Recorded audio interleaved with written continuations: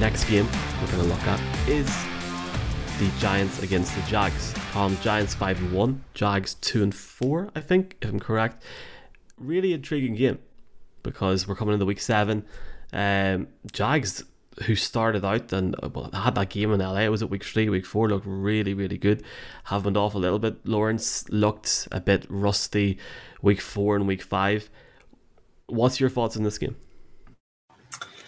Yeah, the Jags had a couple of good weeks and then some 3 really bad weeks in a row. Now, I don't think last week was at all on Trevor Lawrence, whereas the week before had been. I thought he was quite impressive last week in fairness to him. And this will be a tough matchup. The Jags have the third fewest yards allowed against the run, which is obviously a strength for the Giants. The Giants top 10 against the pass. So you're kind of nullifying each other's strengths there in some ways. We'll have to see, I suppose, how the Jags can do on the ground. Travis Etienne came more into the game last week. He has yet to really have an absolute breakout game. So could that be this week? We'll have to see. But yeah, one of the things about it is, and this is where I think a testament to Brian Daboll's coaching. The Jags are 2-4, but their point differential is plus 24, and a lot of that is because of that Chargers game. The Giants are 5-1, and their point differential is plus 14. So in close games, the Giants seem to get it done.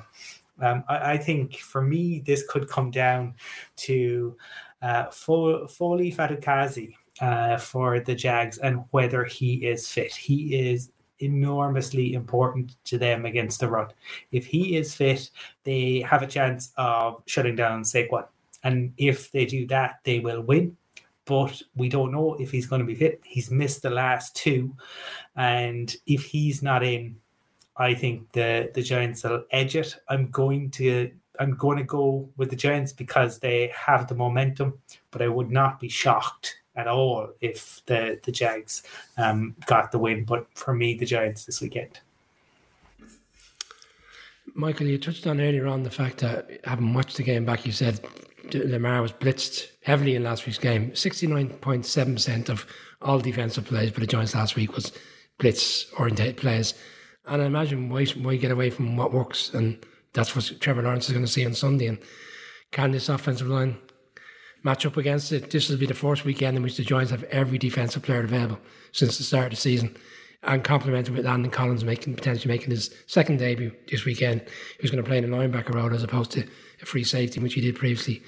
I'm struggling to see why I wouldn't pick the Giants. And yeah, I can see the concerns around Barkley, and they are very efficient up front in terms of trying to stop the run. And you look at Giants' wide receiver core, it isn't great, but they're just finding ways to get things done at the moment. And that's where I'm going. I just think right now, who do I trust more? Do I trust the Jags team that have lost 3 in a row? And defensively, once they've been quite sound this season, they allowed Matt Ryan to go up and down the field at them last week. In the last 5 drives of the game were all scores. And I know it's not reflective of what will happen on Sunday, but right now you're asking which defence do I trust more. I think the Giants are more likely to shut the Jags down as opposed to them shutting the Giants down.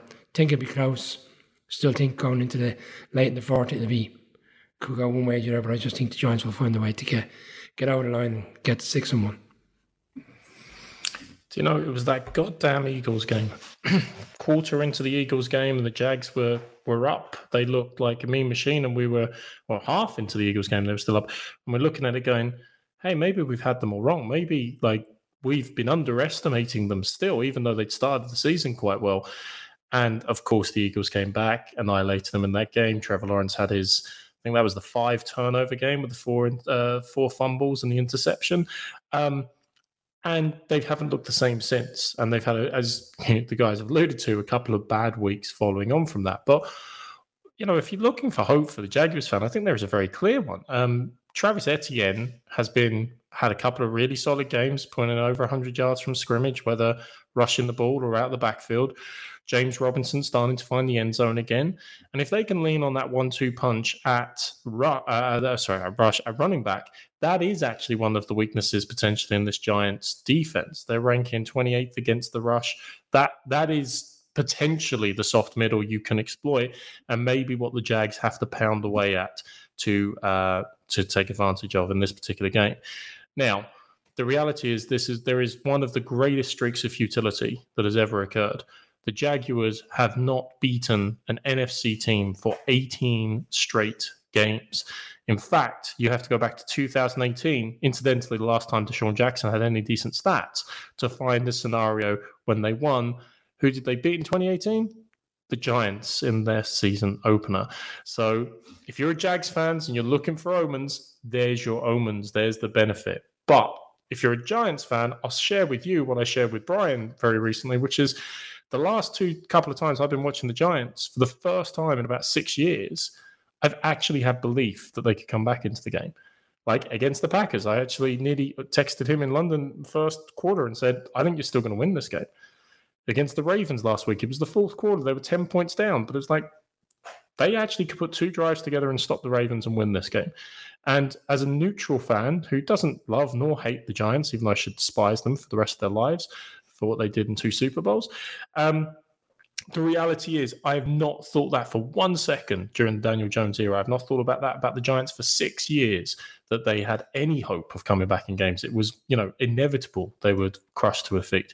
So the fact that they've turned that around in 6 games at the start of the season already indicates they're going in the right direction. I can believe in them that they're going to keep it rolling for another week. They're going to go to 6-1, and that NFC Beast division continues to be very, very, very competitive. Sorry, I was just checking something. I agree with what you're saying, Ollie. I think it's a really intriguing game on Sunday because you've got 2 teams that have really improved on both sides of the ball in the last year.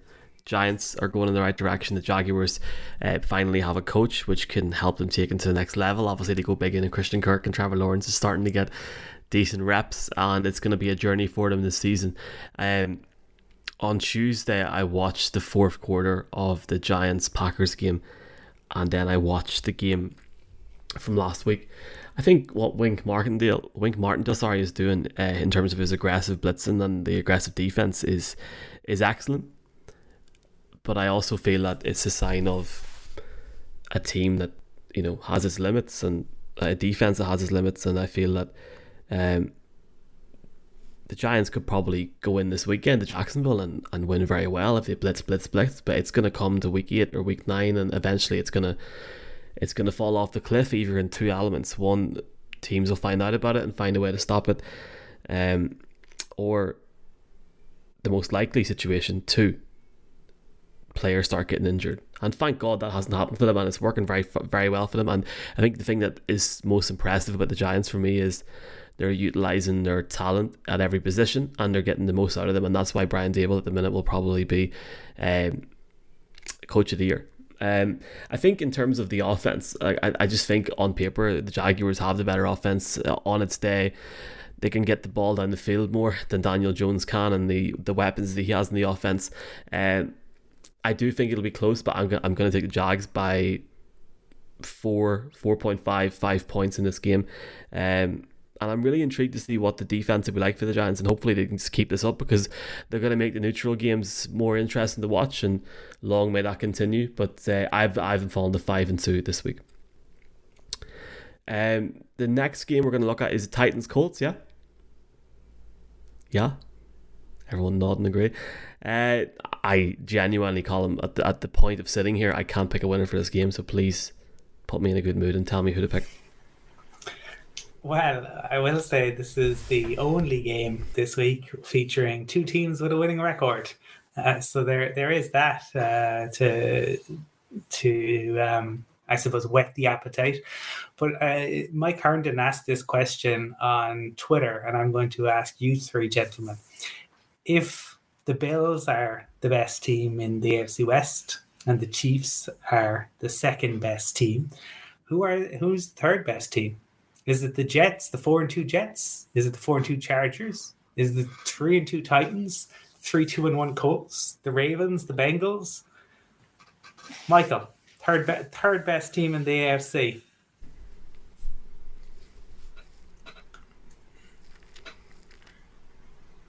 Mark, Ravens.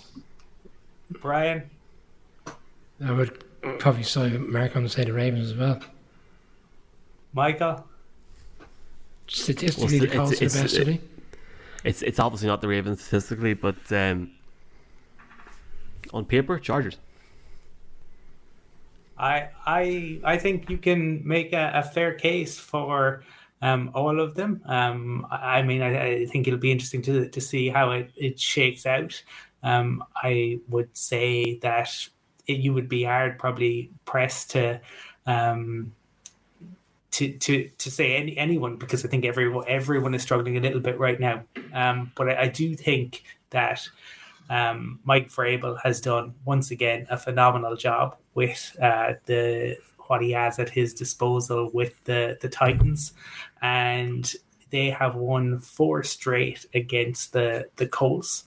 I think if the Colts could play in the manner of with the aggression that their owner showed this week, when in fairness he showed a solid backbone and came out and took a position against Dan Schneider and the ridiculous situation of his ownership of a multi-billion dollar franchise in the NFL, they would go a long, long way. I just don't trust the Colts to do it. I'd love to see the Colts, pick the Colts to win the division. But, and I think in fairness, Frank Reich has done a decent enough job there, but I don't trust their interior line. I think going up against a Titans D-line that even with the injuries has been impressive. I can see the Titans winning this. We had a conversation about 3 or 4 weeks ago. I think it was the weekend leading up to the Chiefs Colts game when I picked the Colts, and we were all very down on Matt Ryan and how he's performing, and we all agree that we expected much better from him. And I just said, we need to get a game where he doesn't get held down because the offensive line struggles, where he doesn't be sacked time and time again, and see what his numbers were. And that was last weekend. Wasn't sacked once in the game, 374 yards, 3 touchdowns, and a number of drives. And I suppose we can put it down to the Jags defense that was poor on its day. And I looked at defense in this game, and I know the Titans play one less because they've had their boy.